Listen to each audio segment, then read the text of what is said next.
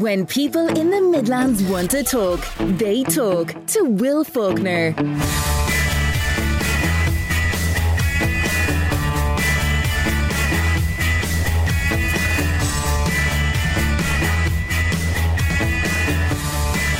Good morning.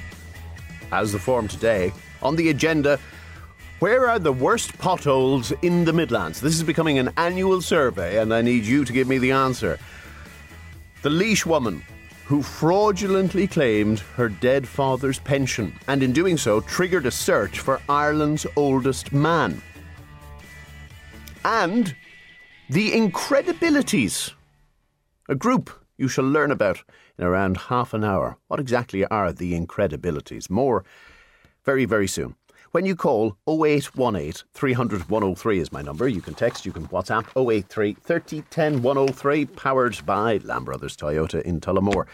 Let's take a look at the front pages today. Daniel Whiffen on the front of the Irish Times, striking gold in Doha, the first ever World Championship swimming medal for Ireland.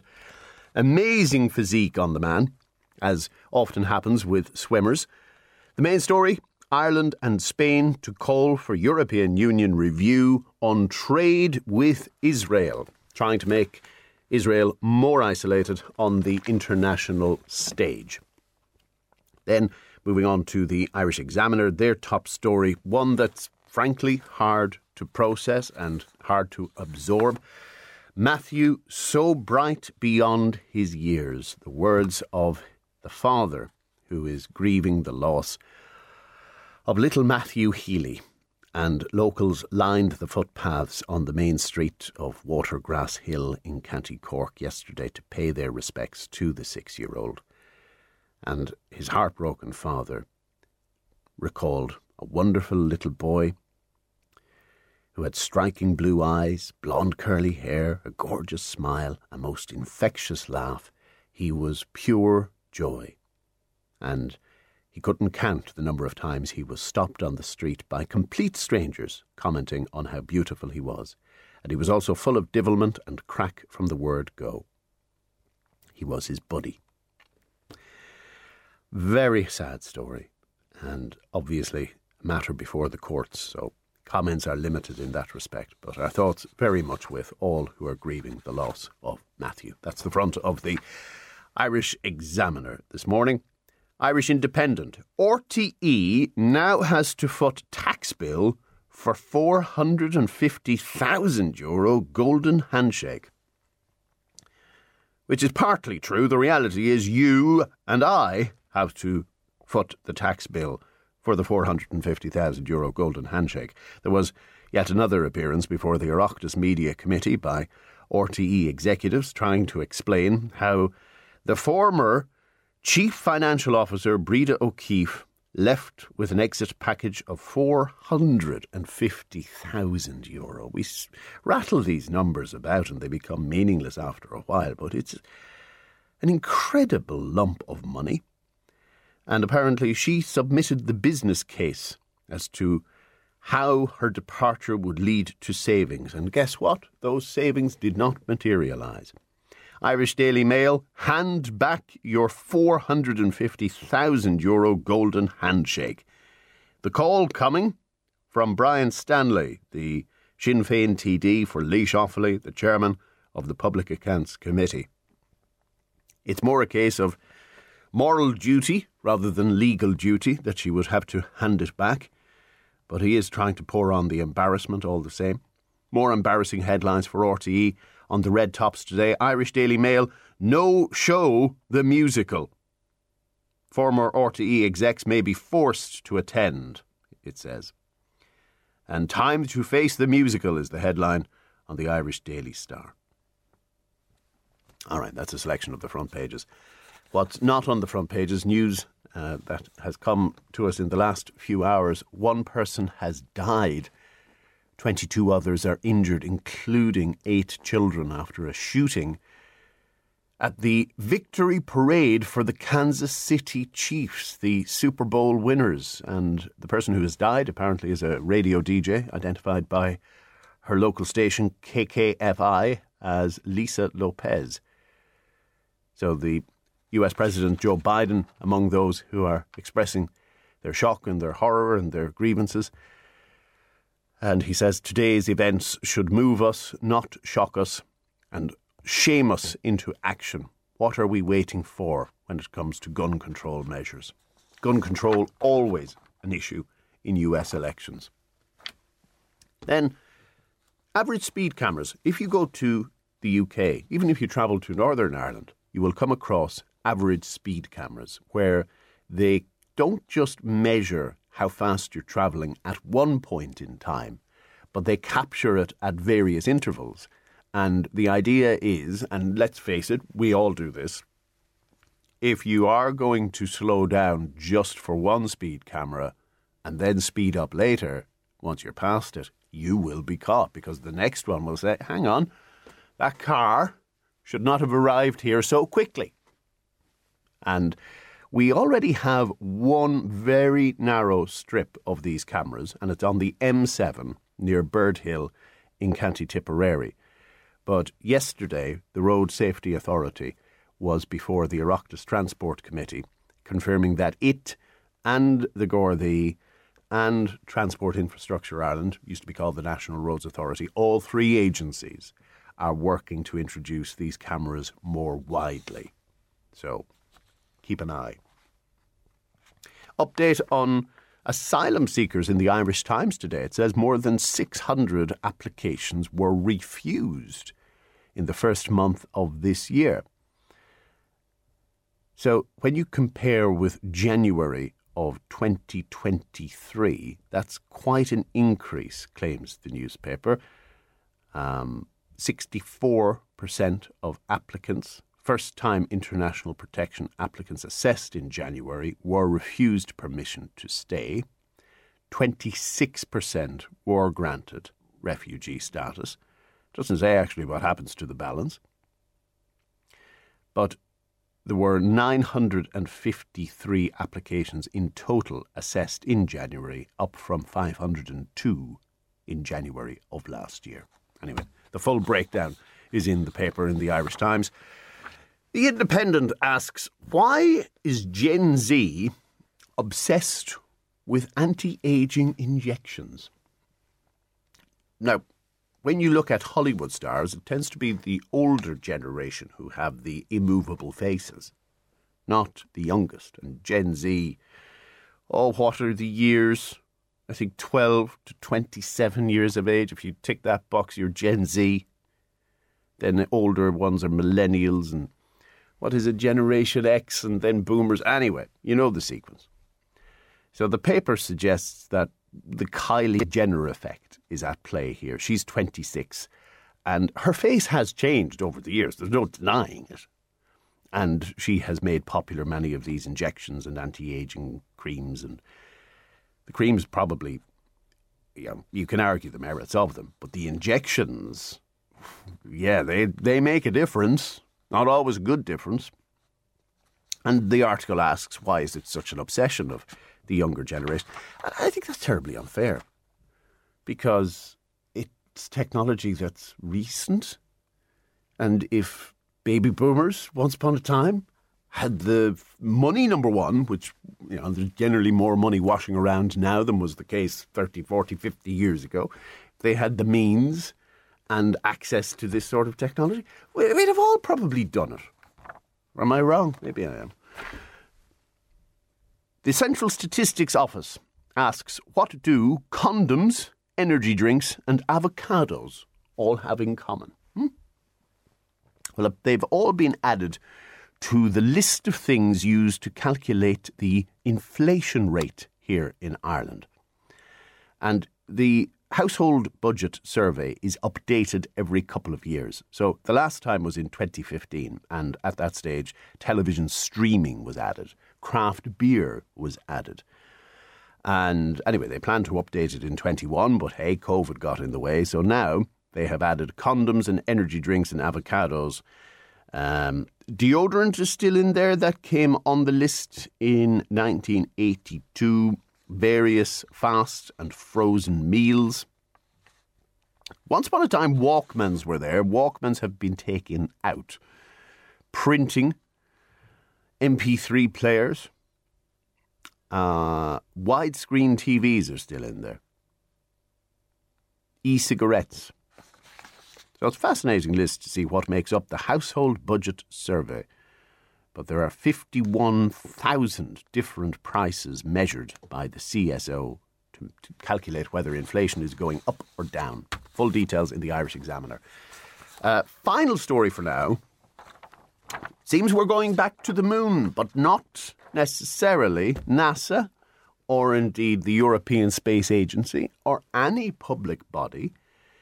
A private mission has been launched in the last 24 hours, and it's called the Nova C Odysseus. And it has been built by a company in Texas called Intuitive Machines. And they are going to the moon very much for their private commercial reasons. Now, they're not sending a man, or indeed a woman. This is for other purposes, which are explained in the journal.ie today, and we hope to hear from the Midlands Astronomy Club to get the full explanation a little bit later. So, watch that space. Bit of a miserable day in store weather-wise, lots of scattered showers about this morning, but it's mild. It's generally going to be 10 to 14 degrees this afternoon, and by evening it'll dry out a bit. Heading into tomorrow, cloudy to begin and a few scattered showers, but then dry through the morning and some sunny spells into the afternoon. So hopefully the worst of the stormy, cold, wintry weather is behind us at this stage. I hope I haven't jinxed it now. Midlands Today with Will Faulkner. Keep following the stories at midlands103.com. Midlands 103. Still to come today, Brian Stanley, the chairman of the Public Accounts Committee, and Laois Offaly Sinn Féin TD, wants the €450,000 RTE payoff to be returned by its former chief financial officer. But one thing for politicians to call for it, is there any obligation on that money to be given back? It is, after all, funded by you and me and every other licence fee payer, and indeed bailed out by the taxpayer at large. So is there just political noise being made, or could there be a case here? More on that in half an hour's time. We end up doing this every single year. Unfortunately, it's the nature of perhaps where in the country we are. Because many roads, especially in County Offaly, are built across bogs, and parts of Westmeath and parts of Laois as well. And because of that, there can be subsidence. And every winter, regardless of which county you're in, there will be the freeze-thaw action where water expands, opens up cracks, cracks turn into potholes, and lo and behold, you end up with craters eventually. And county councils should be out fairly promptly, you would think, to fill those in so that damage is not caused to your car. After all, that's why you pay your road tax. Well, let's meet Vinnie Grennan in Road in County Offaly. Vinnie, how are you? Well, good morning, how are you? Not for the first time. You've highlighted some problems in your area. Tell us more. No, it seems to be an ongoing problem, Will. And like we have a number of people in the community of Road and surrounding areas have contacted Offaly County Council and local councillors complaining about the state of the roads. And I shared a video there recently on social media. Like, it's absolutely horrendous. Paint a picture with words for us, for anybody who didn't get to see that video. It's undescribable. You actually have to see the video, because it's a 20-yard section, about 8 yards wide, and there's a foot and a half each side.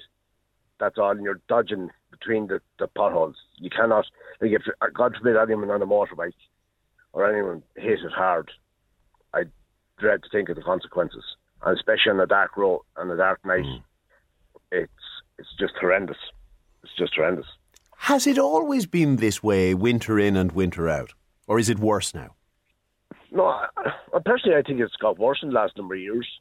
Now, I know we've had increased volume of traffic, and with the wind turbines and being built in the area with increased lorries and that, whether that has contributed, I'm not blaming them, but I just wonder, is that part of what's contributed to it?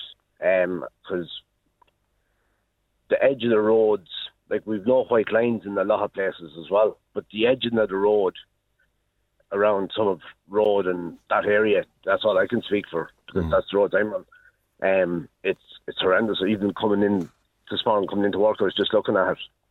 It's dreadful. And there are a couple of sections where you actually, if there's no oncoming traffic, you can travel. You're better off travelling with a wheel each side of the middle of the road. Because the whole middle of the road is ripped up in places as well. It's much safer to just travel. But as I say, if someone comes down the corner and you're the wrong side, you're at fault. Well, there are many people who are in the area saying there's hardly a decent road in the village, that no matter which direction you travel, there's a problem of potholes that have opened up and haven't been filled. And that's coming as a theme elsewhere in the county as well, that, OK, nature takes its course, these potholes will emerge, but what's frustrating is how long they seem to be left there before action is taken. Yeah, that's correct. And, no disrespect to the council worker that comes out on the back of it with a lorry and a bucket of chippings and a bit of tar. He'd be better off going to the beach and building sandcastles, because they'd last longer. As soon as they put them in, they're cut out within a couple of days. And we're back lobbying the local council to come back out and fill them. But I just wonder who is actually in charge of. We all drive cars, we have to have our cars roadworthy and do our LGT tests. If, including myself, I've burst a tyre on these roads, but I don't get reimbursed for it. But yet there seems to be no accountability. And when you contact the council, you just get only lately we got a generic response from a PA. And we've asked Chairman, I think Tom Shanahan is the man's name, to come out and talk to us. But as of yet, we've had no joy. I know councils will often talk about the doctrine of non-feasance, which is a very strange sounding term, but what it means is that if they take no action, if they fail to fill in a pothole, they're not liable. Whereas malfeasance in legal terms is if a pothole, let's say, is filled in, but badly, or remember you highlighted recently the bridge on the road to Rochford Bridge where there was this step in effect, and if somebody drove over that, well, that's bad workmanship. That's a case of where they're liable. So they often preach that with potholes that aren't filled in, sorry, nothing to do with us, that's nature, and it's only if they do a bad job subsequently filling it in that they become liable. Yeah, but but then it's back to who actually is taking care of these roads. If I don't pay my road tax and I'm stopped at a checkpoint, I can't say, well, I'm not paying because of the roads. I'll end up getting penalty points and a fine. But no one seems to be held responsible for this. Well, naturally, you're asking where's the value for money. There is going to be the small matter of local elections in a few months' time. What do your candidates have to say about this? I would like to be the candidates coming round to the doors, because I know people are very, very annoyed and frustrated. And we've contacted local councillors and the upcoming councillors that are putting their name on the ballot in the coming months, but we're still hearing no response. It's a very slow, very, very slow response to a serious ongoing problem. But I think we're going to be in competition with you in Clonbelogue, Vinny, because many of my neighbours are saying, hang on, Will, the Cloncrane Road out of the village. And you should see it at the moment just before the bridge. It's like a cluster bomb from World War II landed. Potholes everywhere. But not just that part of the Midlands. There are people from Kinnity suggesting the roads in their area are in sore need of attention as well. But what happens every year when we discuss this, there's less complaint in Laois and less complaint in Westmeath. And maybe that's because there are fewer roads built across bogs. That's certainly possible. Maybe the councils do a better job. What's your take? No spot. Look, I don't know. Yes, I agree with your caller in there about the roads in Clonbelogue and all. I travelled that road recently, and it was quite disturbing to see how bad it is. But the bog across there's a gravel base underneath all the bog. So why not dig down to the gravel base? Like, you have a solid instead of, and I know it will come down to cost, but like we have a National Roads Authority. We give away our toll bridges with substantial money that could be going back into all our national roads. But surely some of our local TDs or councillors could contact, make a bid for more serious funding and get these roads upgraded and strengthened with whatever is required to bring them up to a better standard for a more longer period of time. Look, I think there's a combination of local representation required. So certainly on the national level, TDs to bang the desk and try and get more central money for the councils, and then equally for the councillors, for those candidates who are going to be knocking on doors in the next few weeks and months, to make sure that money is distributed to the parts of their county where it's needed most. And there are many who take issue with the claim that, well, Offaly has a lot of roads built on bog. That may affect the verges. It may cause that kind of uneven surface. But potholes will form on roads no matter what they're built on. It's that freeze-thaw action. So it's no excuse for not coming out to fill them in, seems to be the consensus. We're getting a lot of comments on it, Vinny, and thank you for kicking off the conversation. And certainly you've shone a spotlight in your part of the county. So take care and keep up the good work. Thanks a million for taking the call, Will. Appreciate it. And if you want to look Vinny Grennan up online, you'll see the pictures that he has shared. Not for the first time from road in County Offaly, but there may be other parts of the Midlands too. As one listener suggests, Ballinagar to Cappin Kerr. Sinead, yes, Sinead, you are absolutely right. It is painfully bad. And again, you tend to come on these potholes, usually on a bend or after a dip. And it's unexpected, and the natural instinct is to swerve to avoid it. And sooner or later, that will lead to a crash. No denying it. Will. Hello, Duncan in Shinrone. How are you?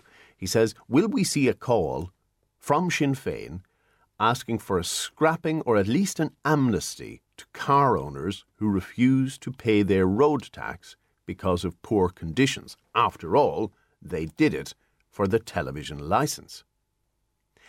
And another suggestion is put in a freedom of information request to your local council to see if there has been any movement on these issues. So when was the road last surfaced? Get the detail of it. And that might help build a case.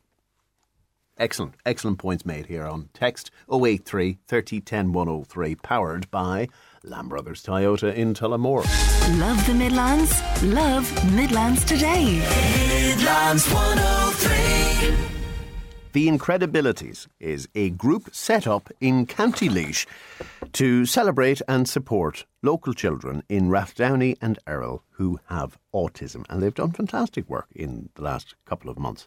However, they have a big frustration, as many parents of children with autism can identify with. And I'll tell you what that is.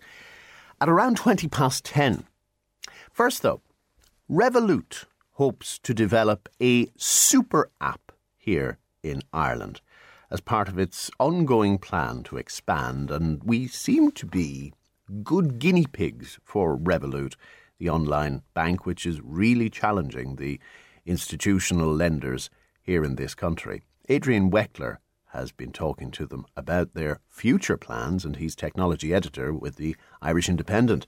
Adrian, good morning. So, what is a super app? It's an app where you would go to do pretty much anything in your daily life. So we don't really have a version yet. Elon Musk says he wants to make X into a super app. It's not that yet. But the idea is that for Revolut, for example, instead of just using it to transfer cash to your friends or to split a bill or to pay for something, you might also use it maybe for, to message your friends, to use it as, like for voice calls. Maybe you might use it to pay for other things. So in over the last year, we've seen plans. It's going to start launching mortgage plans and things like that. It basically one of your 3 or 4 main apps that you use every day. We've seen this concept before. It's like an ecosystem. Apple have done it very, very well. Music, phone, streaming, so many different things combined, App Store. So Revolut will obviously face challenges and resistance. The pillar banks aren't going to like this, for instance. So what exactly is their plan to phase it in? Well, they keep announcing more and more new products and services. So, for example, they launched a thing called Revolut Pay. Now, a lot of listeners will know things like Apple Pay or Google Pay, which means you can just whip your phone out when you're paying for. You go into the shop and you're paying for something, instead of handing over a fiver for your coffee, you might just whip your phone out, double press it, and you tap your phone against the thing. That's Apple Pay or Google Pay, and Revolut now have launched their own one, Revolut Pay. So if you try to book a flight with Aer Lingus, for example, you'll see that there's a Revolut Pay button there. And what that means is that instead of having to put in your credit card details, like type it all out and all that sort of stuff, you can just click on the Revolut Pay button, and it's much, much quicker to do that. So the bank's attitude towards this here has been one of, they don't really like it, but they're not doing much against it. When I interviewed the CEO and founder of Revolut 2 years ago, he said that Ireland is by far one of Revolut's most successful countries and territories. And the reason specifically is because the banks here do technology so badly. So, and if you try to use their phone apps, or if you try and correct a problem with a bank, they're still halfway in between thinking, oh, you should go down to a branch for that, or, oh, sorry, we closed the branch, you can go onto our website. Oh, there's no way you can do it on our website, you have to call this number. Oh, when you call the number, it tells you to go back to the website, all that sort of stuff. Revolut says that it knows what it is. It's an online bank first. It's a mobile app bank first. So its strength is it knows what it's doing. At least it thinks it knows what it's doing. And that's why it thinks it has an edge over traditional banks. Now, traditional banks do have some advantages, in fairness, lest this be too one-sided. But that's the way Revolut is thinking. Perhaps the greater resistance will come from some of their tech rivals then. Apple, as you've mentioned, has first-mover advantage. So if you're already accustomed to Apple Pay, why would you change? Well, that's a good point. And what we see is people tend to be quite conservative when they're picking ways of paying for things. And first mover advantage is huge. If you are with, if you use, for example, Revolut to, send, we have Revolut. I was talking to Revolut executive the other day, and he was saying Ireland is the only country in the world where we use Revolut as a verb. So he said, if you Revolut somebody, with what we say here, everybody kind of knows what that means. But if you do that here, you may not switch to another type of money transfer service because other people now have Revolut as well. It's 2.5 million of us have it here.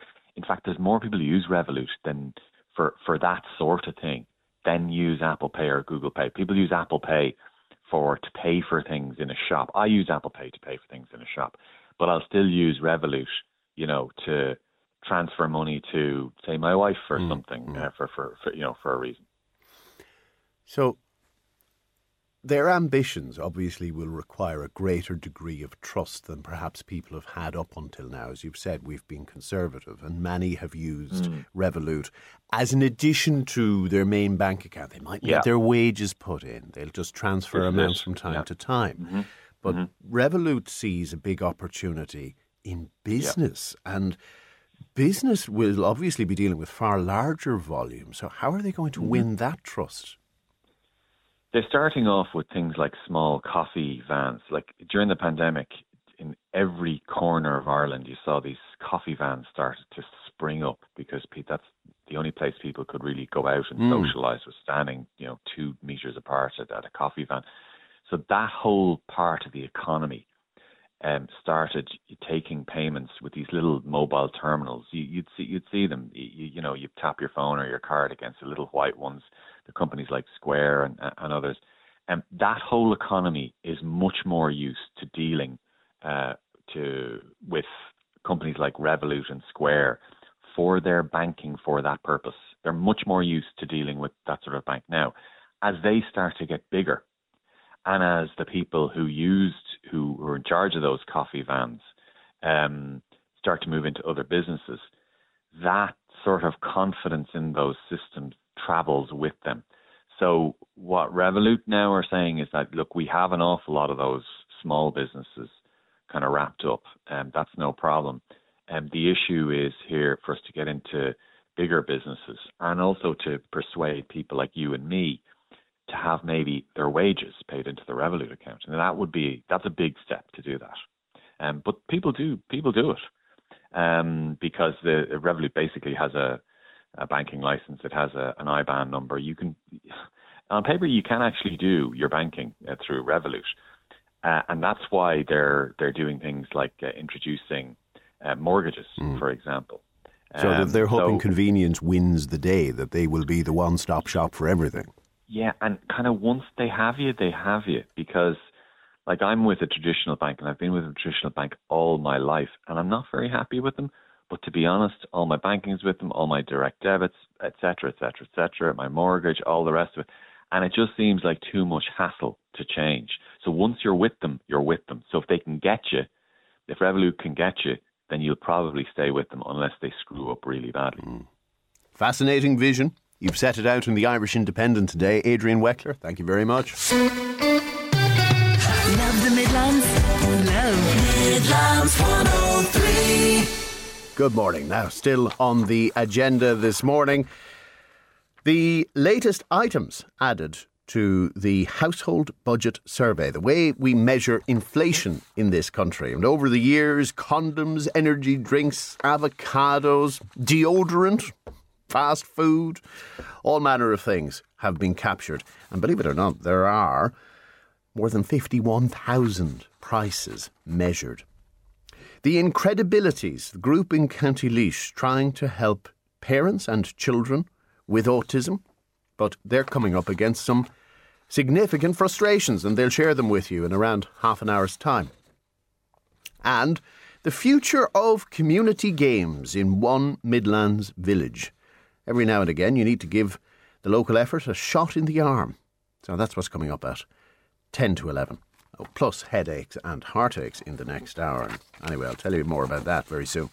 When you call, 0818 300 103 is my number. You can text, you can WhatsApp, 083 30 10 103, powered by Lamb Brothers Toyota in Tullamore. And very much the front pages of the newspapers sum up the RTE saga. Irish Daily Star, time to face the musical, pointing to the former executives at RTE who have yet to answer questions about a growing list of controversies. No show the musical, it says on the Irish Daily Mirror. But the big talking point today is Breda O'Keefe, the former Chief Financial Officer. Hand back your €450,000 golden handshake. A call on the front of the Irish Daily Mail from Brian Stanley, the chairman of the Public Accounts Committee and indeed Sinn Féin TD in Laois Offaly. And related to that, main story on the Irish Independent, RTE now has to foot tax bill for €450,000 golden handshake. More accurately, you and I, anybody who has paid their licence fee, or indeed anybody whose taxes have been used to bail out the organisation, will have to ultimately carry the cost of this. So, how do we know about the size of the settlement to Miss O'Keefe? Well, it was all revealed before the Oireachtas Media Committee yesterday, of which Longford Senator Micheál Carrigy is a member. Micheál, good morning. Good morning, Will, and good morning to all your listeners. So what did you learn about the process by which Breda O'Keefe, the then Chief Financial Officer in the organisation, walked away with so much money? Well, to me, in my view, there seemed to be a sweetheart deal between Breda O'Keefe and the former DG, Dee Forbes. Proper procedures were not in place in adherence with that exit package. The terms and conditions of that exit package were not adhered to. The head of HR, Emer Cusack, in my opinion, did not fulfil her duties in her role. She said yesterday that she was going on the instructions of the DG, but she was in a position of authority in her role as head of HR, and if she had concerns, which she said she had concerns, she should have brought them to the full board rather than not saying anything and actually signing off on a letter stating that this package hadn't been approved by the entire board, where it hadn't even gone to the board at all, and it was just an agreement between former CFO Breda O'Keefe and the DG. Yeah, in defending herself, the Director of HR, Ms. Cusack, said she ultimately didn't question the approval process because it was approved by the ultimate decision maker in the organisation, that being Dee Forbes, and on that basis she took the instruction in good faith. In other words, she did what her boss told her to do. She might have done what her boss told her, but she didn't do what the process was, which was set out in the voluntary exit package, which was put in place by the organisation. There was terms and conditions to that. There was meant to be cost savings. The cost savings that were supposed to be in place for a package like that were never questioned, were never looked at. Proper procedures weren't adhered to. And as I say, she signed a letter stating that it was approved by the board when it hadn't gone to the board. So basically, she knew that this was totally wrong, yet she allowed it happen. And as I say, signed off on a letter stating that this was approved by the board that never even seen it. Can I just loop back around to that business case, which, as I understand it, was prepared by Breda O'Keefe herself to argue that if she left, there would be cost savings of about €200,000. I'm not sure, was that an annual amount or a total amount, based on a named individual succeeding her. But ultimately, those savings didn't materialise. How should her business case have been tested? That was a job for the head of HR that was looking at the case that was being forward for it. She didn't, because she didn't question where the cost savings were. And how can you say there's going to be savings that another named person is going to get my job actually before the person actually leaves the organisation? You know, that those things don't work that way. The reality was there was a case put forward which was false, incorrect. The package was signed off on to get that lump sum of, which we know now from yesterday's meeting, of 450,000, which was made up of infactual information. So that amount of money should never have been signed off on and should never have been paid over to Breda O'Keefe, because the reality is the savings weren't made, and those savings are meant to be for the organisation, which is ultimately savings for the taxpayer and the licence fee payer.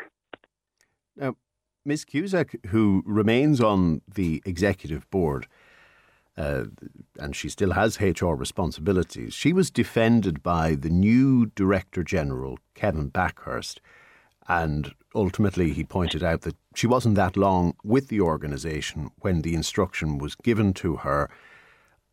Anyway, he has her back. Should she remain in position? and I think I said it on the record yesterday. I said I felt her position was untenable. I think she was, key to this had been allowed to happen. She didn't fulfil her role and her duty as head of HR, and if she was doing her job, she would have flagged this with the board, and it never would have went ahead. I was quite surprised, I'll be honest, yesterday, at how strongly she was defended by the current DG. But the facts are the facts there. This was an illegal sweetheart deal that was put in place to pay off a former CFO, and now we have the situation where there's a tax liability on the organisation and ultimately on the taxpayer because of the way this was handled, and it is not acceptable. And if we want to get confidence of the general public back in RTE as an organisation, we need to clean up these issues that happen. And in my view, I think there needs to be new personnel in the senior role. Or if we don't do that, we're not going to get the confidence of the general public again. Well, there already have been some faces changed, exited, call it what you will. Do we know if they've received payoffs similar to Breda O'Keeffe? We were told yesterday some didn't, but I think there was an indication that Rory Coveney received. There was no details because of legal issues, I suppose. I think that Mr. Backhurst said with regard to putting stuff out in public, but he was fairly confident that he was able to put out the figure 450 when it was put to him by Deputy Alan Dillon. But all these in relation to Breda O'Keeffe rather than Mr. Coveney.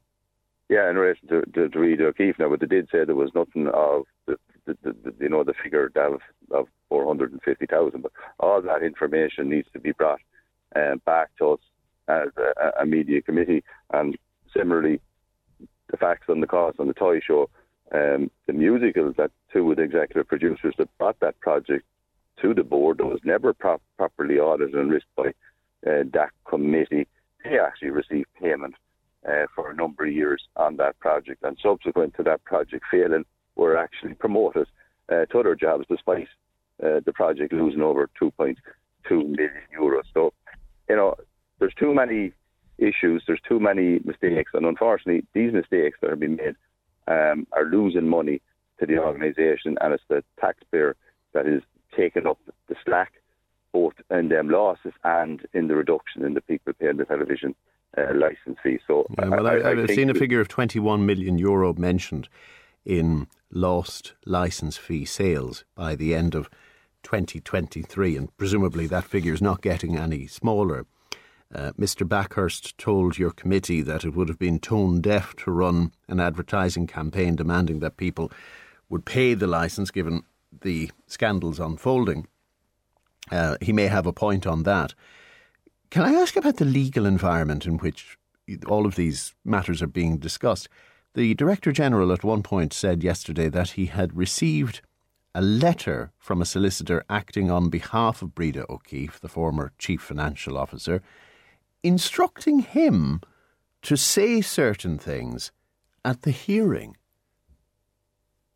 Yeah, quite astounding to hear that, and I have to compliment Mr. Backhurst for his reply, which was that if she had anything to say, she needed to say it at the meeting in front of the members of the Oireachtas, and that's the place where everybody should make their comments, and we might actually get to the bottom of a lot of the issues if all the parties involved in this would come before the Oireachtas Media Committee and, have their say. In particular, we've had Dee Forbes, who's the DG, who has a lot of the answers to a lot of the questions we have, and it seems to me a lot of the blame, whether it's correctly or incorrectly, is being thrown at her due to the fact that she's not there to counteract it with different information. We've had even yesterday, I spoke to Adrian Lynch, who was the interim DG before Kevin Backhurst came in, and we were talking about the whole issue of Toy Story, the musical. And back in January 23, at a Future Media discussion, I highlighted this as an issue and a concern, and I queried the cost, queried why this has been put in place this musical, there was taxpayers' money being used going against various pantomimes and shows over the Christmas period, which were, held throughout the country.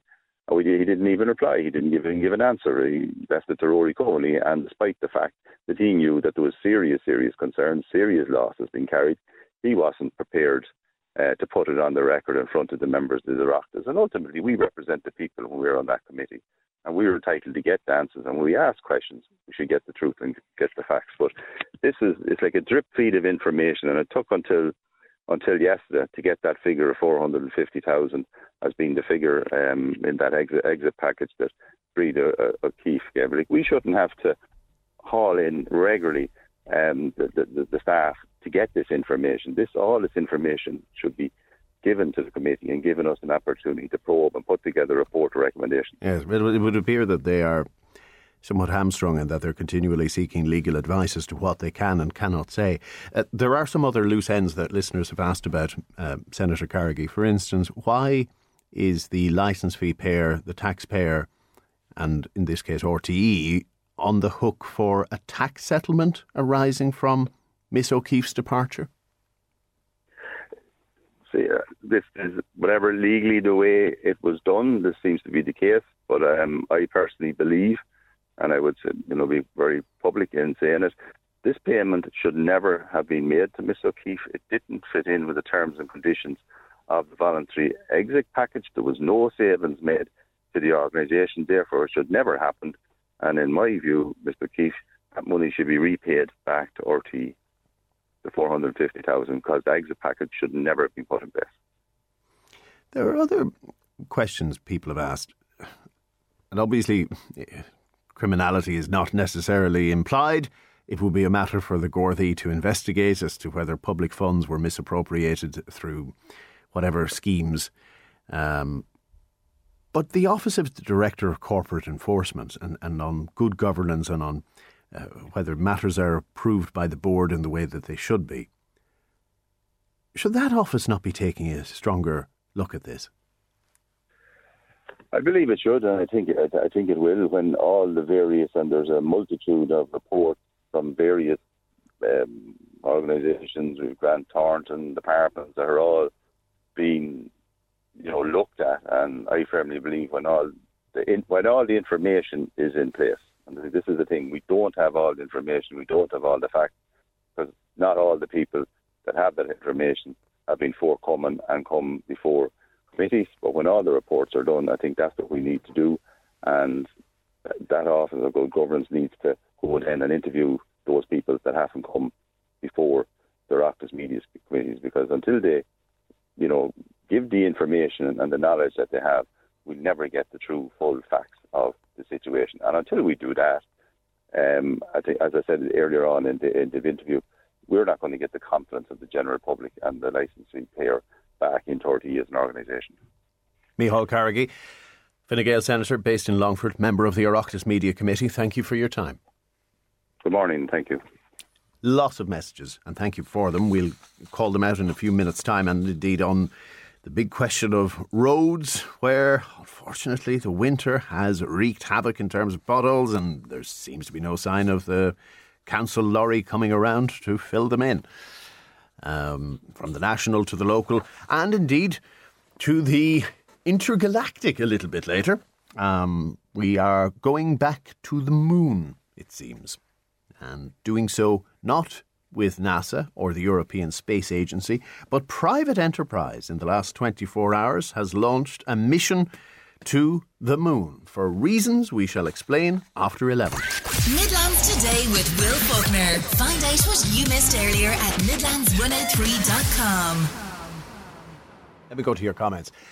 And here's a fascinating one from somebody who was involved in a community employment scheme in Dangan once upon a time. And anyway, when it concluded, they received a rather stinging letter because they had overspent by 43 cents. 43 cents, and yet we're talking about hundreds of thousands of euro in a settlement package, an exit package for the former chief financial officer of RTE, for which the business case didn't stack up and the savings didn't materialise, and it wasn't approved in line with the procedures. It didn't reach the board. It was the Director General, and that was it seems, when it came to approval. It's a hell of a contrast, isn't it? And not one but many listeners have pointed out there is a story on the news today about a lady who claimed her late father's pension, wrongly, and did so for years, but the amount involved is comparable, and she is before the courts, and it's a bizarre difference, isn't it? How we treat certain white-collar and blue-collar, I don't want to use the word crimes because that will land me, obviously, in a legal matter. There isn't evidence of criminal wrongdoing in RTE, but there is a failure to follow procedure, and there are reasons why companies and organisations have to follow company law, have to have good governance in place. And if they don't, it can end up before the courts. And in that respect, it is very similar. More on that a little later, anyway. Let's change the subject. And there was, unfortunately, a lot of reaction to Sarah's interview yesterday. A lady from County Laois who finds herself looking around and asking where are her children going to go to school because they have autism.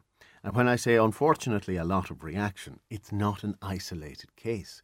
There are so many parents like her who are finding it difficult to figure out where they're going to send their children to school. So, in 10 minutes' time, there is a group that is trying to help and make life easier, not just for parents, but for their children. They, despite strength in numbers, are also having frustrations. Let's talk about inflation. And a little bit of good news. Inflation, it's still here, but it's not nearly at the rate it was in 2022 and in 2023. And you might wonder, well, how does the Central Statistics Office capture how prices are going up or, in rare circumstances, go down? And there are 51,000 different items in the basket of goods collected by the CSO. Colette Keane is the person who has to go shopping. Morning, Colette. Morning, Will. So, how often is this basket updated to reflect the times? The consumer price basket of goods and services is collected by the Central Statistics Office, and we update that basket of goods, which kind of reflects what people are buying every 5 years in general, but it was delayed this time around because of COVID, so it's a bit longer than the normal 5-year period, and the new changes to the basket will be announced at 11 o'clock today. So in the past, what sort of items have been added in? Yes, I think it's really interesting looking at the basket because it's really a unique snapshot, I suppose, of social history as told through our changing shopping habits and what we buy. So the basket reflects changing consumer taste so that you get a good reflection of what items are going up or down. So you have to kind of keep pace with changing consumer tastes. And we've looked back over the last 50 years. We've been collecting statistics for over 75 years, but we just had a look back over the last 50. And in the 70s, vodka and white was added to the basket for the first time. And the reason it was a vodka and white is because this was a drink generally associated with women, and it was collected as a lounge bar sale because women at that time were generally not served pints and generally not served in the main bar. So I think that's even interesting in itself. And other things that were added that year for the first time were disposable baby nappies. And what's interesting as well is that some of the items that have been removed. So Bovril was removed in 1975, as was writing ink, which only left the basket in the 1970s. Wow, Bovril. They say it's good for your health. I think it's really just a flavouring, isn't it? And it's something that... I remember having it coming home from school, but I'd say my children wouldn't know what it was. Lucky them. It wasn't great. No, it wasn't. Yeah. 1982, something that thankfully still remains in the Consumer Price Index, deodorant. Deodorant was added for the first time, can you imagine, in the 1980s to the consumer price basket. So presumably it was just soap and water before that. And thankfully it's remained in the basket since then. And what's interesting, I think, in the 1980s as well, is that you can really see the kind of move to, more machines to do things for us. So tumble dryers, deep fat fryers, microwaves were all added, hair dryers, powered lawnmowers, power drills, those kind of things. So you can see that kind of move to the kind of more machines. Walkmans and CD players are added. And what's interesting in terms of what was removed as well is that record players were removed in the 1980s, and we've seen the resurge in those recently. So it's taken a while for them to come back into fashion again. And interestingly, corsets were removed in 1982. I would have thought that was way earlier, but 1982 is when they were removed from the basket. Just when you mentioned music, I see the Walkman was added in 1989 and presumably taken out at some point since. And music has changed in how we consume it. 3 players appeared during the noughties. And then not so long ago, streaming services were added in. Yes, yeah. So Walkmans actually were removed in 2006. So they were there for quite a while. And the streaming, what's interesting as well is the video players and they were all removed in 2006 as well. And the streaming services themselves then were added in I think it was 2016. They were added. I just can't see it there in front of me. Sorry. But it just shows you the way that we consume. Surround sounds were added in the 2000s. Music downloads was added in 2010. So it kind of recognises the changing patterns of how we consume music, and also things that we're actually eating and drinking as well. I see e-cigarettes were added in 2016. Are traditional cigarettes in the basket somewhere? Yes, cigarettes and the price of a cigarette and price of a pint have been in there since the 70s. So we can trace how the evolution of price changes going back to that time as well, which is a very useful thing for people to be able to compare prices over time. I wonder, of all the items in the basket, which one has gone up the most? Yes, I don't know. We were just looking at what kind of items were in and out as opposed to what their prices were at the time and what they are now, Yeah, I dare not ask about the price of a pint in the 1960s or the 1970s compared to now, but and then how much tax has been added over the years as well. Listeners are asking about fuel, so petrol, diesel and so on. Are they in there? They're in there as well, but they don't come out of the basket, so they're not included in this list because they're kind of staples. They're seen as staples, so they wouldn't be in and out changes in those. But one of the changes that I did notice, we sign of the Celtic Tiger, I think, was in 2006, champagne was added for the first time to the basket, and fine quality wines. And it was quickly moved out of the basket in 2011 as the economic downturn hit. Of course. But it came back again in 2016. So you can kind of see patterns through what we're buying there, Yeah, a person is asking why avocados are on the list. Is there a separate basket for Foxrock? Well, there's a lot of changing fads. So in the 80s, you had the Jane Fonda workouts and the leggings, and grapefruit was added in the 80s. Kiwis were added in the 1990s, and then we had the avocados added in 2016. So they're only a recent addition, and it reflects people's shopping taste. The avocado on toast kind of took off around that time, so that's why they're in the basket. Never had it, Colette. Never was tempted. No. We'll see what appears new on the list from 11 o'clock onwards. Colette Keane, thank you for your time. No, thank you. Colette Keane from the Central Statistics Office. Now, still on the agenda today, headaches and heartaches with Rory Hafford in an hour's time. And on that list of headaches and heartaches, the man who's been married for nearly 20 years. And it's his wife who is busy running around after the children. So much so, he says, she doesn't make time for him. Has Rory any advice? Should we feel sorry for him? Imagine the shoe was on the other foot. We often hear about the man who's never home because he's always working.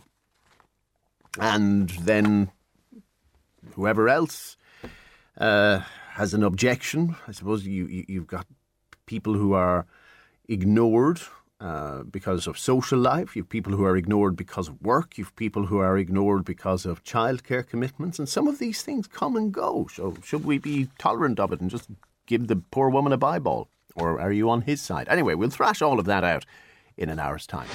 The Midlands most listened to radio show, Midlands Today with Will Faulkner. Midlands 103. Midlands103.com sharing a news story this morning of a secondary school in Portlaoise being given planning approval for an extension. And if you are in a mainstream school and places are tight, that is obviously frustrating, but at least there are many school projects being given the green light, or indeed in the case of the Mercy Secondary School in Kilbeggan, they're nearing completion. It's a very different picture, however, if you're talking about autism units, where it just seems to be a case of supply not nearly being enough to meet demand. And let's turn our attention once again to County Laois. There seems to be a huge uprising of parents in the last couple of weeks calling, not just us, calling their TDs. In one lady's case from Mountmellick yesterday, she had written to the Minister of Education. That's about as high as you can go on the matter of education, after reaching out to 19 schools and getting 19 refusals for her two children, her twins. So I want you to first meet Eileen Dollard. Eileen is a member of the Incredibilities, and she's from Errol. Eileen, what are the Incredibilities? Good morning. Hi, Will. How are you? I'm good, thank you. Tell us more about this group that you and some other parents have put together. Yeah, we were a group set up locally in Rathdowney. With about 40 members.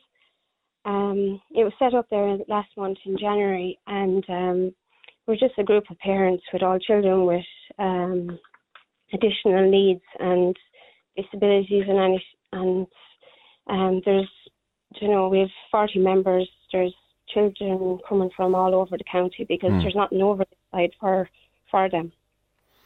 I know you've Alan with you as well there, Alan Burke from Rathdowney. Morning, Alan. So you've a young chap, Harry. Tell us a little bit about your efforts to get Harry into a school. Well, it's basically the same story for us all. We're in contact with people the whole time, trying to get our kids an ASD class. We're just constantly getting mixed messages from our special needs education organisers, and every parent interaction group. We've been told different stories the whole time, and just nobody knows what to believe. It's banging your head off the wall every day, basically. So you tried to get Harry into, is it 7 or 8 schools? Yes, we have. Yes, all refused. Where's the nearest one to you, Alan? There's actually an ASD class in Rathdowney. 3 or 4 minutes walk away from me, and I can't even get him in there. And Eileen, I gather you've tried 12 schools for Tommy. Tommy's in 5, so he's in mainstream school in Earl. It's a fantastic school, and the principal, all the staff there are absolutely fantastic, and they're so supportive. And the whole community around Earl and Rathdowney have been amazing, and they're so welcoming to Tommy. There's an SNA there full time with him. There's 3 SNAs in the school. The school has given me a letter of support to give to the CNO, to say that they're supportive if they were to be sanctioned a class in the morning, that they would be fully behind it. So we were told then that the issue with Earl is there is no space. So the hall, I'm not sure, you're probably not familiar with Earl, but there's a hall right beside Earl School, and it's being currently renovated. It should be nearly completion now in the next couple of weeks or month. So we spoke to committee members there, and they have given us their support of use of the facility, of the hall, if a class was to be sanctioned in there. So that will give you a venue, a location. Yeah, exactly, yeah. But then to get the staffing and to get the resources, what do you need to do? When I advised the CNO yesterday morning of this, I was told to give this information to the principal about the hall, which of course I would have done. I'm in close contact with the principal, and he's very helpful and obliging. So she told me to contact him and let him know to contact the Department of Education and the planning departments there, that'll all have to be worked on there. So obviously that's outside of my control or knowledge. And so anything that we kind of put to them, it's bounced back to us. But it all comes down to really is the Department of Education and the special education departments, they're not supportive of us. Like, we've nowhere to turn, only for this group in Rathdowney, and from us speaking to each other for an hour there once a week on a Saturday evening.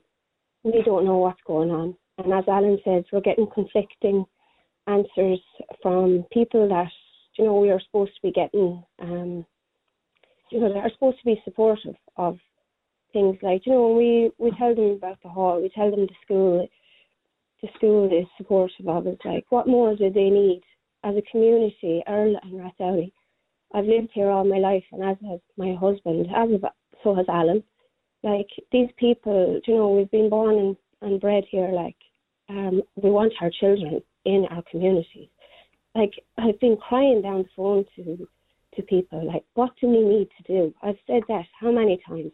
What do we need to do? There's nobody listening to us. We've talked to counsellors. John King has been fantastic.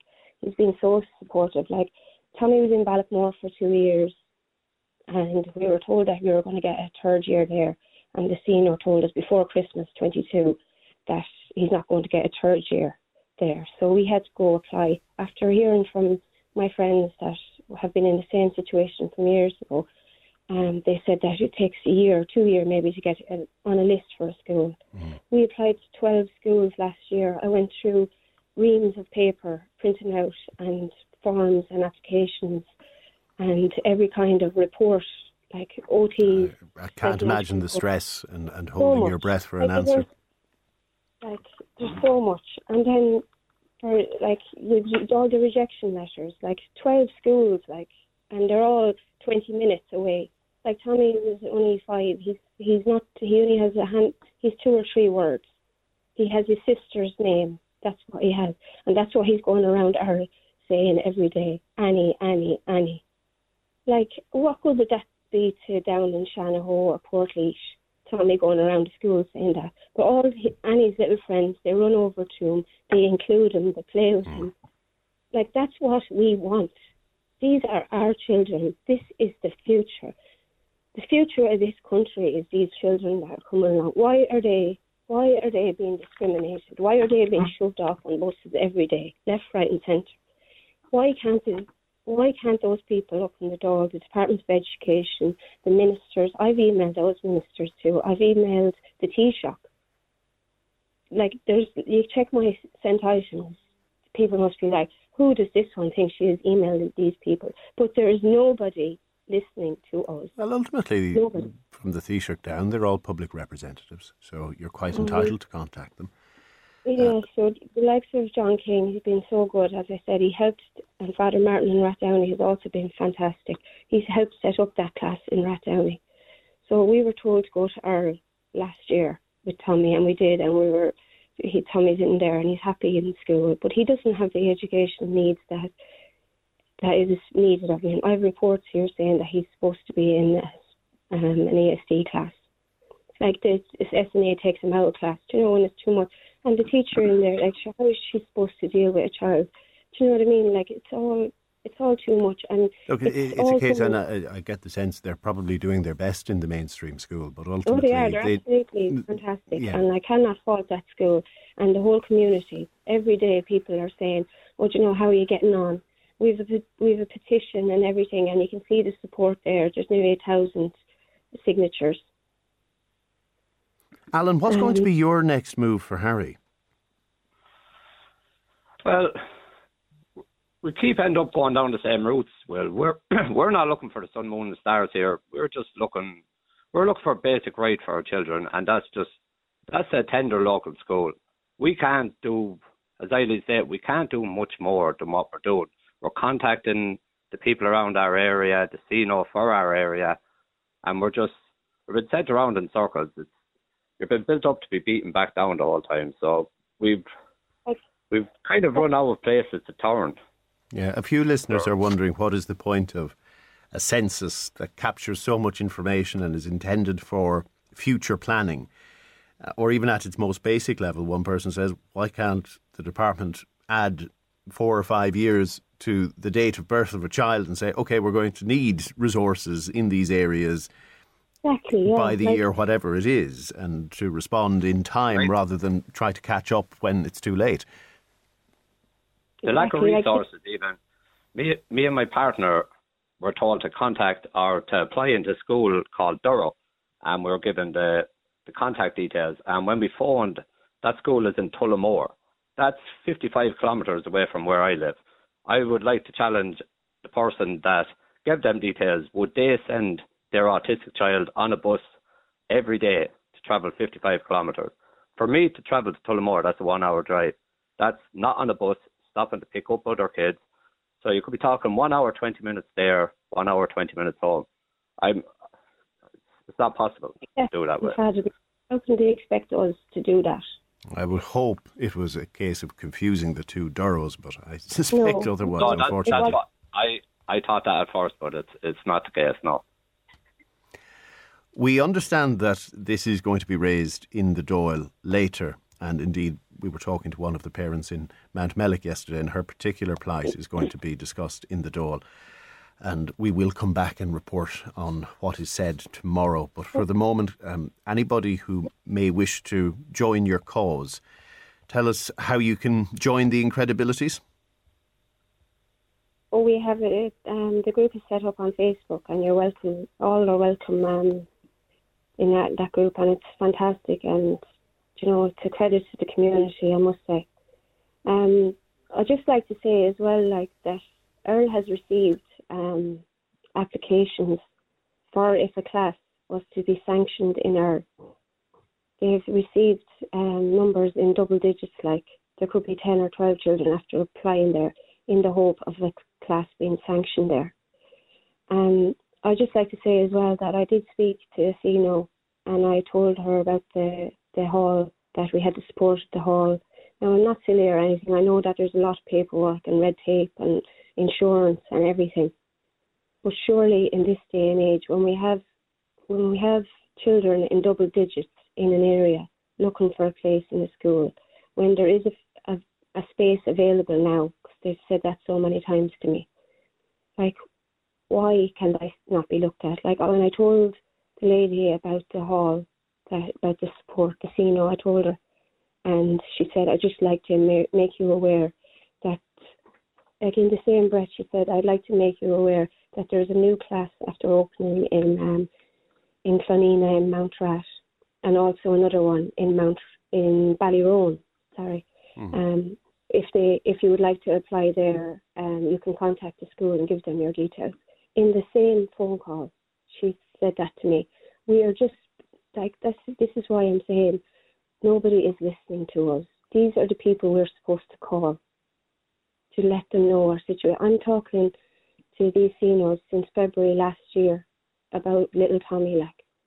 These children are unable, they don't have a voice. We are their voice. And nobody is listening to us. I get the sense that you feel it's lip service that you're getting rather than somebody actually hearing what you're saying. It's been fobbed off, Will. There's no delicate way of putting it. We've been fobbed off left, right and centre, and it's going on 12 months for me now.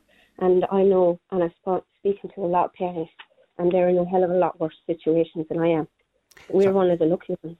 Sorry, Alan, you wanted the final word there? And just with Eileen speaking about them 2 new units that are going to be sanctioned in Mount Rat and Ballyroan, the CNO contacted my partner about them schools yesterday, and she contacted the 2 schools and were already told that they will be full up with kids from that locality. So that's two new units opening, which are already full.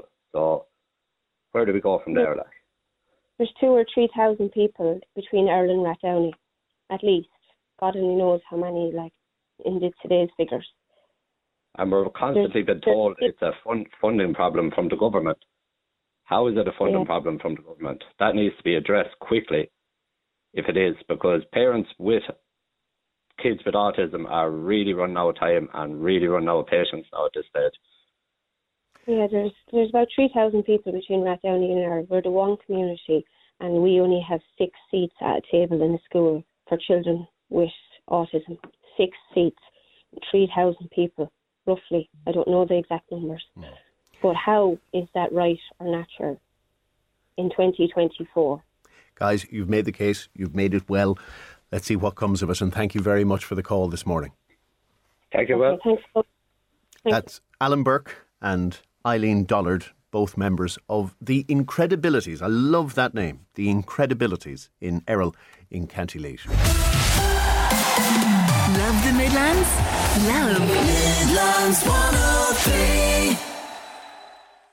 A listener says, you talk about autism on a regular basis. It's amazing how many basic services are not available in a country that apparently is doing very well financially. For instance, talk about the trouble getting signed up for a doctor. I haven't been able to do this, and it's going on since December, and I find I'm calling 7 to 9 doctors a week saying no. And again, whether it's education, whether it's going to be an interesting year. Will, Vinnie Grennan was absolutely right earlier about filling. It's like using tar that's for filling in. They only last for a while, says John. Also, the Croghan to Tyrrell's Pass Road, better after the county boundary. That says everything, I presume, when you pass into the Westmeath county boundary. And one more text just for now. Will, the problem with the price of a pint is that in 1971, Guinness was 28 pence and it was 14 pence for the half pint. But it's not that Guinness has put up the price by that much. It's the amount of tax we pay that has really escalated since the 1970s. And that applies not just to alcohol. It applies to petrol, diesel, to so many things. And yet, they say at least, Ireland is not a high-tax economy compared to some of the Nordic countries. Anyway, more on that a different time. Let's get out of not just this country, but out of orbit completely. Heading to the moon for the first time since God knows when, 1970s.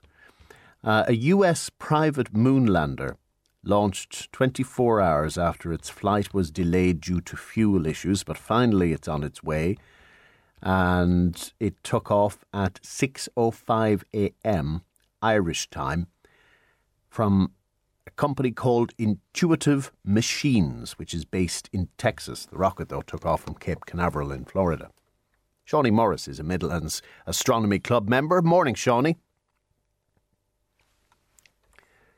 So this is going to the moon not because of the historical reasons of exploration and so on. Is this the beginning of our space economy?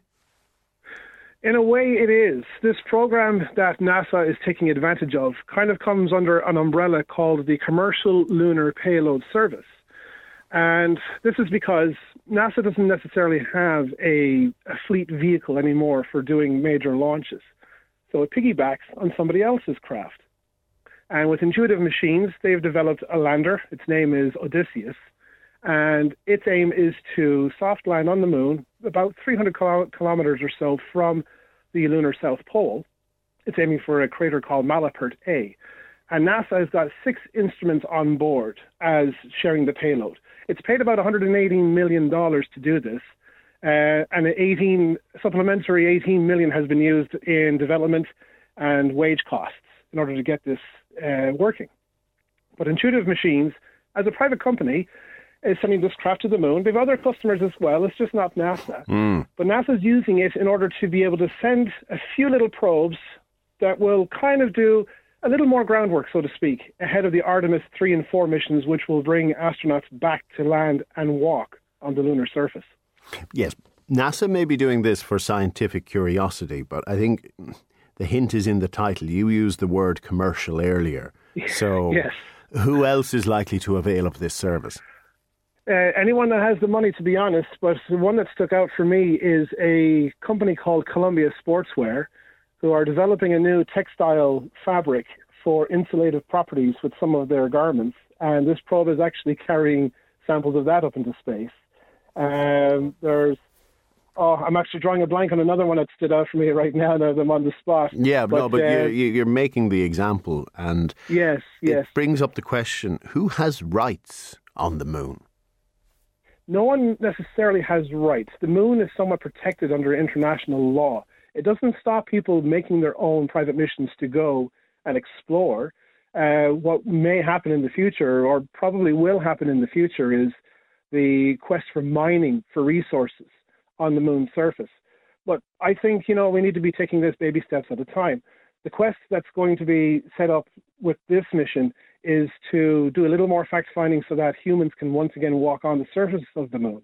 And what that's going to lead is to perhaps having a habitable area on the moon, whereby near the South Pole, we know that there is water ice locked into some of those craters that are in kind of a permafrost, permanent darkness. And missions like this will help us to lay the foundation for where will we go next in order to harvest that water. That water will become a fuel for future missions that may even set off from the moon to Mars. And plus there's the future Gateway mission, which is to set up a space station in orbit around the moon, send landers onto the surface, mine what it needs, bring it back, and bring some of those precious materials back to Earth. But this is far into the decades into the future. At the moment, with the moon being protected under international law, nothing to stop any of us getting some money together and building a craft and sending it to it for research purposes. But it does kind of open up what's going to happen next, should someone want to, do a little bit of philanthropy on the lunar surface. But Intuitive Machines is not the only game in town. There's another company that has tried recently, Astrobotic, which is also based in the US. Go back to 2019, there was an Israeli firm that tried, but ultimately its craft crashed on descent. That's right. So there's a bit of a space race, but it's not between nations this time, it's between companies. That's true. Japan is also added to that list. They tried to soft land on the moon and their craft also failed towards touchdown. These companies that, it's technology is becoming more accessible. It's becoming more affordable. And people who have their own financial backing now have the ability to develop crafts and launch vehicles that can set, well, in this case for Odysseus, they used SpaceX's Falcon 9 rocket this morning to take off. So the ability is there now for the privatization of space exploration. And with that comes those kind of question marks as to what are we going to do to help either protect the moon or share it peacefully and respectfully. The commercialization is, I know. You are a believer in utopia, aren't you? I mean, you can see what's going to happen. Somewhat, yes. Only a matter of time. Somebody will discover resource on the moon that will be valuable. And then you will find very, very quickly there's going to be a turf war. So at that point, you'll have different international interests competing, hopefully not violently with each other, but you couldn't discount that possibility either. You can't. And it's something that's going to happen with asteroids as well. I mean, there are missions that are in the pipeline for going to an asteroid and doing small mining or excavational work in order to see what's in those asteroids. How do you claim an asteroid? Will be the concept there. But there's nothing to stop a nation, in a way, there's nothing to stop a nation setting out its own craft, landing on an asteroid and laying claim to that. But in the utopian way of thinking that it's all for the benefit of humankind is what's going to be very debatable in the near future. I would say even within our lifetimes, Will, that we'll see this kind of thing progress into not necessarily just space exploration, but, space mining and harvesting. Because, listen, Earth is on somewhat of a limited array of some precious metals. And with the demand for technology, we have to find new sources of those, whether it be mined here and destroying local habitats, or just go to the desolate moon or a desolate asteroid that has virtually no physical bearing on Earth and doing the dirty work there. That's going to be for another generation to decide. Shawnee Morris of the Midlands Astronomy Club, thank you very much for taking our call today. On a totally different subject, community games offers great joy to so many people every year, and there are 150 events on offer at local, county and national level. And if you live in a major town, there are plenty of bodies to choose from, lots of people willing to chip in. But if you're in a smaller community, sometimes it just falls to the usual suspects. And in the case of Tyrrell's Pass in County Westmeath, the call went out a few days ago. It's this simple. Community games in the area is on the brink of being withdrawn due to a lack of local support. That was the message. So, was the call answered? Maurice Fitzgerald is chairman of Tyrrell's Pass Kilbeggan Community Games. Maurice, good morning. Good morning, Will. How are you? Very well, thank you. You had a meeting in Browns on the Green. Was it well attended? There was a few attendees at the meeting, all right. Like a lot of events from, I suppose, since COVID hit, attendance was down. But we got through it. We got a new committee in place, and delighted to say that we're up and running again. Tyrrell's Pass Kilbeggan Community Games is active again this year. So, without these voluntary efforts by people, you would lose community games to the area. And what would that mean?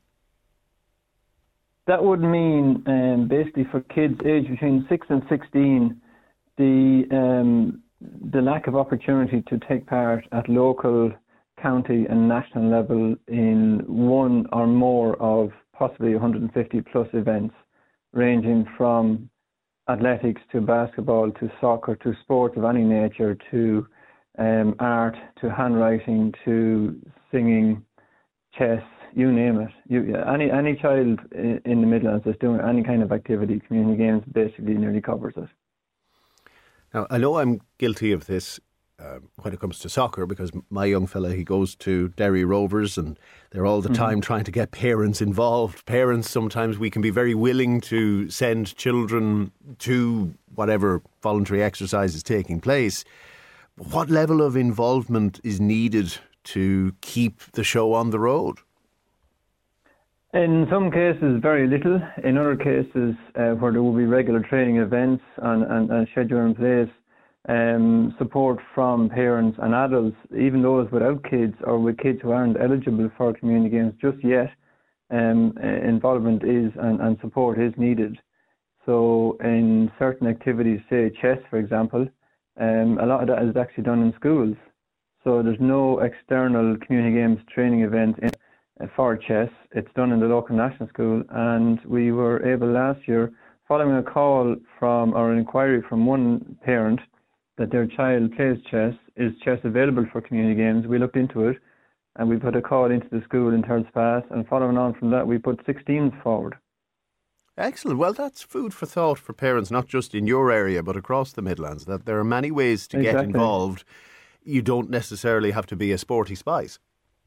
Exactly. And then look, on the flip side of that, on the other side of different activities, say athletics is what we're into personally. We hold weekly training sessions. We do need the help of parents to basically manage and look after and train and help out with a number of kids. All right. Well, anybody wishing to sign up, in your case for the Kilbeggan Tyrrell's Pass Community Games, what's the best way to do so, Maurice? You can find us on Facebook. It's under Tyrrell's Pass Community Games, or just basically looking to talk to any of the parents outside of any of the national schools or indeed the secondary school in the area, and it'll get back to us. Find the committee. There's a committee involved. There's a committee up and running now, and then parents are basically dropping kids to school every morning, so they're never too far away. All right, Maurice, well said. You should really work in radio. Thank you very much for taking our call. Thanks, Will. Good morning. Now, still on the agenda today, headaches and heartaches. Rory Hafford is here to talk about The man who has been married 20 years, but his wife is so busy running around after the children, she doesn't make time for him. Is it a case of the world's smallest violin playing there in the background, or does he have a point? And if you're concerned your teenager is watching porn on their phone, could it be an addiction? Hear Midlands today, tomorrow. Missed anything this morning? Catch the repeat at midnight tonight. Or listen back anytime on Midlands103.com. Midlands 103.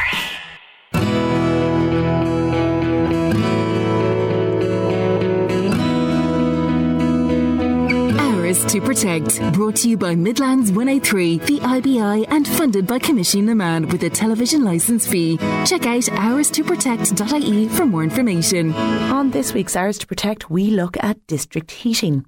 The system produces heat in a large plant, which is then sent to buildings through a network of underground pipelines. Yvonne Murphy, CEO of the Irish District Energy Association, says while the model is not common in Ireland, it is used in European cities like Copenhagen and Stockholm. It's often coined as central heating for towns and cities. So what's meant by that is if you think of your central heating system in your house, a boiler or some such will heat water and send it around through pipes around your house. Imagine that on a very large scale. So large insulated pipes under the ground, which are fed with hot water that's heated to an agreed temperature at a central energy centre and pumped to buildings within the network. So very similar to the way the gas network would deliver gas to different buildings, whether it be homes or commercial buildings. Instead of having gas, it's hot water that you're pumping.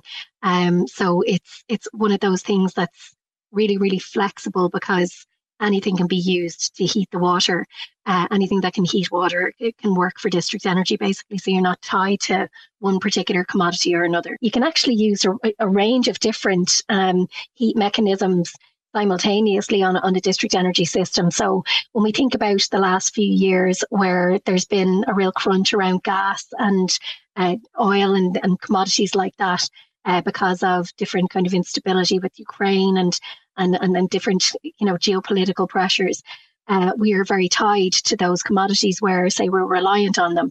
But with district energy, you can use decarbonised sources of heat to heat the water that then will be pumped towards the building. So, for example, it could be that it's renewable electricity, for example, using electric boilers or large heat pumps. You could use, biofuels. The range of different renewable sources it can be plugged into these systems and used. And what's really fantastic about it is that it can also offer a storage solution. So, when it comes to our decarbonisation, one of the things that we've a difficulty with in Ireland is that we've really strong availability of renewables, right? So whether it be solar or wind in particular. But we've so much available when the wind is blowing, when the sun is shining, that we can't capture it all. And so storage becomes our issue because we can't use all the energy that's available.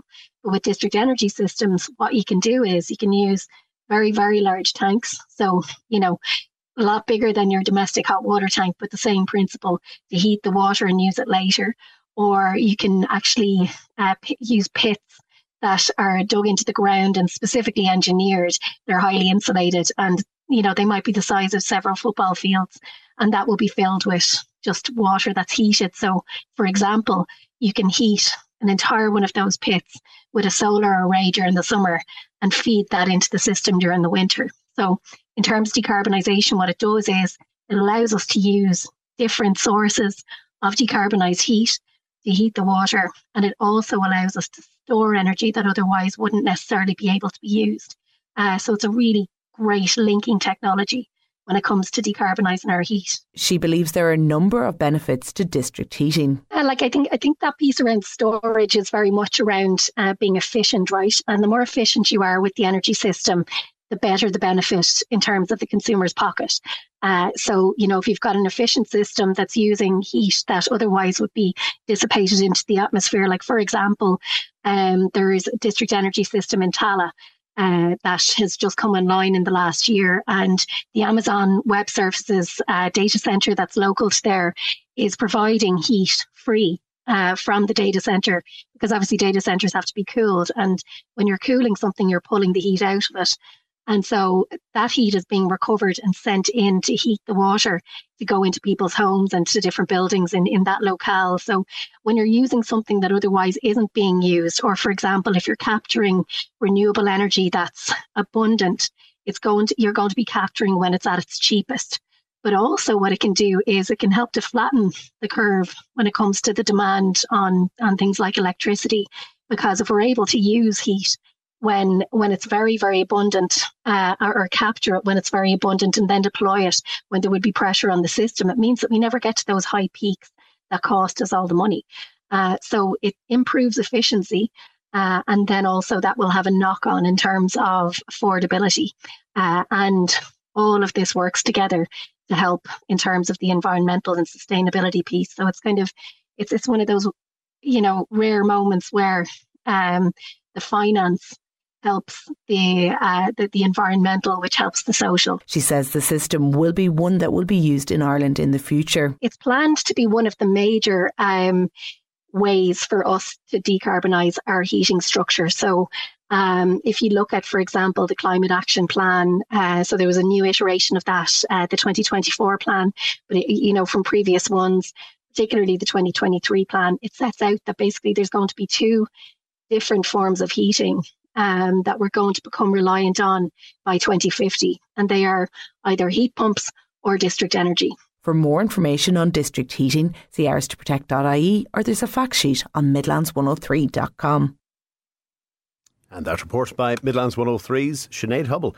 And while district heating is obviously a very expensive concept to introduce, huge capital investment required, maybe there are simple, ordinary projects that we can all embrace on Ours to Protect in a future episode. So always feel free to contact us if there's something in your area that deserves to be highlighted. Studio at midlands103.com. This renewable energy feature is brought to you in association with Renewable Energy Ireland. Clean energy, secure energy, Irish energy. Renewable Energy Ireland. Now, still on the agenda today, if your teenager is addicted to their phone and you're not sure what they're looking at, that is a headache and it's a heartache. Rory Hafford is next. Headaches and Heartaches on Midlands Today. Brought to you by the beautiful Abbey Bloom's Botanical Gardens and Cafe Community Initiative in Multifarnon, County Westmeath. A wonderful space for relaxation designed to promote positive mental health and well-being for all. Find Abbey Bloom's Botanical Gardens on Facebook. Rory Hafford is here from the Lusnagrena Family Resource Centre in Longford. He's a psychotherapist and author living in Four. He has many books to plug and tell you all about. Many, many books. But he hasn't slipped me the €50 yet, so I'm not going to share with you just now. How's the form, sir? Form couldn't be better. How is your form, more importantly? I'm in better mood than poor Tom in County Laois. Not his real name, we should stress, for the sake of his marriage. Did you see poor Tom? Poor Tom says he has been married for nearly 20 years. But his wife is so busy running around after the children, she doesn't make time for him. Mm-hmm. He tried to organise a date night for Valentine's, and she told him, "Don't be silly, I don't have the time."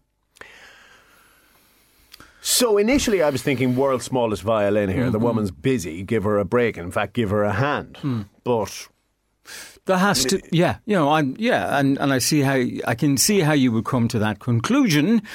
There has to be something else. There has to be, because essentially and effectively, the relationship has gone stale in the brain. It's a good little thing, that, isn't it? Stale in the brain, and there's an analogy. That's not easy to say at this hour. There is an analogy that I like to use for this kind of slippage in a relationship. It's when the red high heels turn into a pair of comfortable slippers. And people... I'm still picturing you in high heels.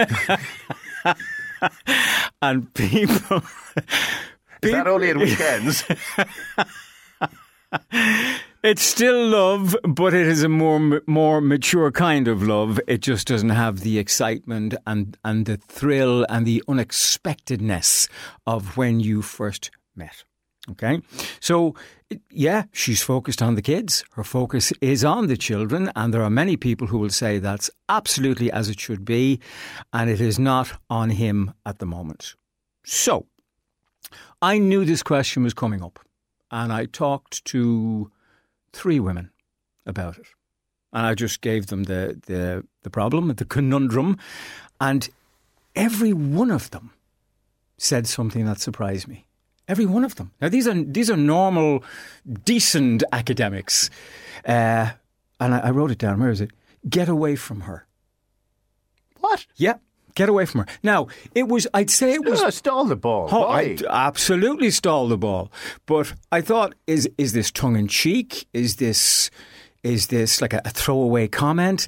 And it could well have been. But the odd thing is they all said the same thing. Get away from her. And then they offered other solutions.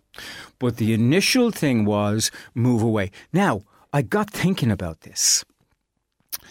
And Tom does need, oh my God, you're looking at the texter already. Tom, wait till you hear the next thing. It's going to light up like a pinball machine. Tom does need to do something different. So I've come up with one thing. You ready for this? Lend a hand with the children. Mm-mm. No, she's got that. She has the children. Have an affair. For those of you just tuning in at home, Will Faulkner's face has hit the desk. Now, stay with me for a second. Just stay with me. You look at the mechanics of an affair. It's exciting. It's edgy. It's dangerous. It's life-affirming. It's life-enhancing. You can probably see people falling over tables and chairs to try to get to the phone at the moment. I'm really hoping. Hold on, wait a minute. Pina coladas. Wait a minute. Okay? You can steal away. You can feel like a bold teen again. You can get away from habitual behaviour. You can feel good about yourself again. You can feel affirmed again. Do you know what? That sounds like a bit of a plan to me. Have the affair, Tom. Have the affair. With your wife? Yes. You've ruined the delivery. Oh, my God. That's the only caveat. I was praying that's where you were going with this. Have the affair, but it must be with your wife. Because it's all of those things that... And again, in the clinic, over the clinics, over the 30 years that I've done this stuff, I've heard this time and time and time again. And some people do feel that they need somebody else. But they don't. They need something else, another approach, a different way of seeing these things. Because for me, true love never dies. It never dies. Just sometimes it hides away and you have to coax it out again. Now think about it. She may be a new mother. She may be up to her neck in diapers or whatever they call them and baby formula and all the rest. But she is still a woman. She is still the woman that Tom chose to be with, and that will never ever go away. And people normally say, "Oh, women love this and women love that." It's not a male female thing. People love it. People love to be spoiled. People love to be surprised. People love to be fussed over. So, have the affair, Tom. Bring her to O'Gorman's in Kilminchie tonight. They still have the Valentine's offer, Tom. That's what you need to do. O'Gorman's. Anyway. What do you think? This one... You can pick your face up off the desk now if you want. Sometimes easier said than done when it comes to making the time for the affair with your wife stop it. No. Stop it now. When the kids come into the world... You're looking for solutions. So if you're playing second fiddle both sides, she's playing second fiddle in some respects. He's playing second fiddle for some respects. There's a fiddle. There's a fiddle in the mix. Okay. Oh, look, you're looking for solutions. Better than the flute at Bandcamp. You're looking for solutions. I've given you a viable solution. But we have a tendency, as Irish people in particular, to not only not move off the problem, but to protect the problem. Okay? Solutions, people. solutions. And there's a doozy I've just given that man now. You have indeed. But he must think about it. Yes, and just remember the end of the sentence. With your wife. Affair with your wife. This one is a bit more serious. They're all serious. This one, however, I don't want to make light of. It says, my teenage son is addicted to his phone and he is very careful not to let me see what he's looking at. I fear it could be pornography. Yeah. Has Rory any advice? So you can only imagine. You can only imagine. I see this an awful lot in the clinic, and I have done particularly over the past 10 years. Online porn destroys lives. That's it. Pure and simple. It gets into the brain. It infiltrates. It takes over. It is an addiction on the same level as any other addiction. And I wanted to talk... Hang on, Father Hafford. Oh, my God. Go on. I'm not suggesting teenagers should be exposed to this, but there are people who are able to watch it, switch it off, and have a normal sex life afterwards. Yeah. Just like there are people who can have a drink and not become alcoholics. Yeah. And there are those who can't. And what you're dealing with is you're dealing with the immature brain that cannot process, not mature enough to process an adult occult theme. Very, very, you grow into this stuff.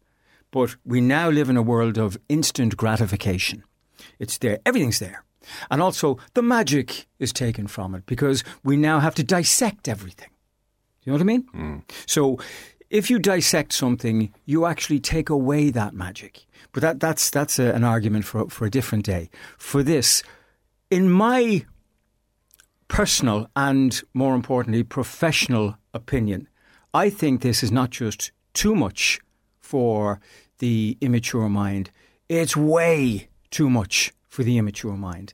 Now, I have a couple of suggestions coming up to the end of this, but what I wanted to do was I was listening to a couple of other psychotherapists over the past 2 months or so, dealing with the same question. And both of them came up, their intros were, do you know what? The kids must realise that this is not real. These are just actors. That's nonsense. If you have a 14, 15-year-old teenage boy who is swimming in testosterone and assorted hormones, he doesn't give a fiddler's if they're acting or it's real. Fiddle's back. Yeah. He just wants... I think yours was a violin. That's a posher fiddle. He just wants to do his thing. Okay? Now, so it's not an answer. It's not saying, it's not real. It's real for the kid. And your mind makes it real. So, yeah, to all intents and purposes, this is very real. This is two people having aberrant sex on a screen in front of him. Yeah. That's going to have an effect. I suppose, the question is how soft or how hard is the pornography that he's consuming? Okay. Well, here's... let me just try and be real on this. 1990s, long time ago, boys like me tried desperately to watch as much Baywatch as possible because that's all there was to maybe get a glimpse of Pamela Anderson's you-know-what. And dare I say, the Oxendales catalogue would come in and there would be a brass section. And that was about, until 1995 when Playboy hit the shelf, that was as titillating as you could get. Absolutely. All right? Yeah. Now I accept, click of a phone, you can access everything from the soft to the vile. Yeah. But boys will be boys. Yeah. But you and I were boys, and we had all those little magazines, and we used to have the National Geographic. Remember the tribes that they unearthed in the outer Amazon, that kind of stuff. Yeah, so there was a desperate reach and a sorry. I'll stop it. And a reach and a search for stuff that would stimulate our brain on this subject. Before I came in today, this morning, I typed in one word into a search engine. Porn. Okay. You wouldn't believe what came back. How many million results? Oh my God, a gazillion. Yeah. But that wasn't the thing. Will, it was the nature of the stuff that came back. The nature of it. You used the word vile. We need a new word. Now, this is stuff that our children are being exposed to. Our babies, our children are being exposed to this. And the one thing, well, two things actually. One, it's straight off, it's objectifying women to an inordinate degree. And it's also, it's brutalising women. Brutalising them. And that was just from this morning's search. Now, in what universe could that be a positive thing? In what way could that be a positive message to send to somebody who is trying to find how they are going to be in the world? Okay? There can be a slippery slope as well. I remember watching an interview with a wrestler from the 1980s, Jake the Snake Roberts. The snake is not a euphemism. Okay. And because they were on the road a lot, they tended to cheat. They would be on the road maybe 28 days of a 31-day month. Yeah. And he said, okay, first of all, you had an affair with one woman. Then you had an affair with two women. Then you had an affair with two women at the same time. Then toys brought... And so constantly it became more eventually sordid, depraved, because it was an addiction that you had to go further and further. Absolutely. To get your fix for. And perhaps there is a similar risk here where you start watching... the Oxendales brass section, Absolutely. and you end up watching horses and stuff. Yeah. You're spot on. And it is an addiction as deadly and as cumulative as any other addiction. So there hasn't been... Here's the problem. Yeah. And I have to take the break. No. Well, we have to come back to this. Exactly. Yeah. It's what to do about it. Yeah. That's next. The Midlands' most listened to radio show, Midlands Today. Midlands 103. Rory Hafford is here for headaches and heartaches. And boy, this is a headache. Potentially a heartache too, depending on how it ends up. The parent who is concerned that their teenage son is consuming pornography on his phone, and we've thrashed out the rights and the wrongs of it. The question now is what to do. Yeah, and they should be concerned about it. Absolutely, they should be. There hasn't been that many studies done on pornography from an addiction point of view, but they have over the past couple of years come up with one or two. Okay, and what they have found is that exposure starts at the age of, get this? No. 10. No. 10. I have a 10-year-old. 10. Can't bear to think she would see this. Yeah, 10. Now, at that age, the age between 10 up to your late teens, the brain has no brakes in it. It just wants to consume everything because it's trying to find out what it likes, so what it will repeat. So from the age of 10, they're exposed to this. Now, and again, the studies have shown that we've all heard of the reward centre in the brain and the pleasure centre in the brain itself. Dopamine. Yeah, well, and there's other little bits and bobs in there as well. But for somebody who is becoming addicted to pornography, the pleasure centre goes absolutely mad at the exposure of it. And the real issue is the one that you yourself pointed out. After a time, you're going to need more and heavier and darker stuff to hit the same effect. It has a profound effect. Other findings from the study as well said that, and they interviewed boys mostly on this, and they, by and large, said that real sex is not as good as what pornography can give them, and that porn was better than sex. And ironically, one of the side effects of long-term exposure to this is erectile dysfunction. And again, won't go into that because we'd be here all day unpacking it. And there can be medical reasons, psychological reasons, but yes, I take your point. It's one of the hazards. Yes, and again, it could be traced down to a measure of control, because when you are in front of your screen, you are in full control. Okay? But when you're with another human being, you don't. So that could be an issue. What do we do? What to do? Well, I'd say first off, parents need to get tech savvy real quick, because the kids are way, way ahead of us. And I was fortunate enough to be interviewed on David Hollywood's show last week about the online danger. So it was a broader conversation, but I used this example of driving from Fore to Oldcastle early one morning, and there were little groups of kids knotted together, all on their phone, all of them. That wasn't the thing that struck me. What struck me was there wasn't one happy face among them all. Now, if you take away the phone and get a group of kids to walk down the street together, they'll be laughing, they'll be joking, they'll be pointing, they'll be shouting. At least there will be connectivity. There'll be something there. But the fact that there wasn't even one happy expression really struck me on this. It is as though our kids have been asked to become serious before they are able to manage what serious actually is. If you asked me for my opinion based on what I've been exposed to in the clinics and the research and what I see myself, I would say ban it completely. Get rid of it. Get rid of it. That's my opinion. Now, there are people probably texting in now with different opinions, and that's okay.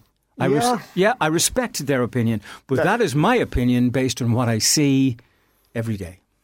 There's somebody who says it's all right to do it, but not to watch it. I'm not sure, are they suggesting that's hypocritical because people, we're all here because somebody had sex? I don't even know what that means. What's it mean? Anyway, thanks for texting in. All right. Yeah. Rory, we're actually completely out of time. For God's sake, man. What about Paula? I know Paula is in a funk, God love her. But unfortunately, we can't help until you're back. And a really heartbreaking one that I want to deal with as well next time. A lady, 40 years married, nothing, no present, gift, no present. acknowledgement. It was just another day. Yeah. And genuinely, she's heartbroken by it. Rory, we'll talk again. Thanks, Will. You'll find him at the Lusnagrena Family Resource Centre in Longford. Indeed, he has many, many books as well. And he's rambling the hills around Fore in County Westmeath. Yelling at people. Yes. Thanks, Sinead, for putting it all together. Back in your radio tomorrow morning from 9. Take care. Bye-bye.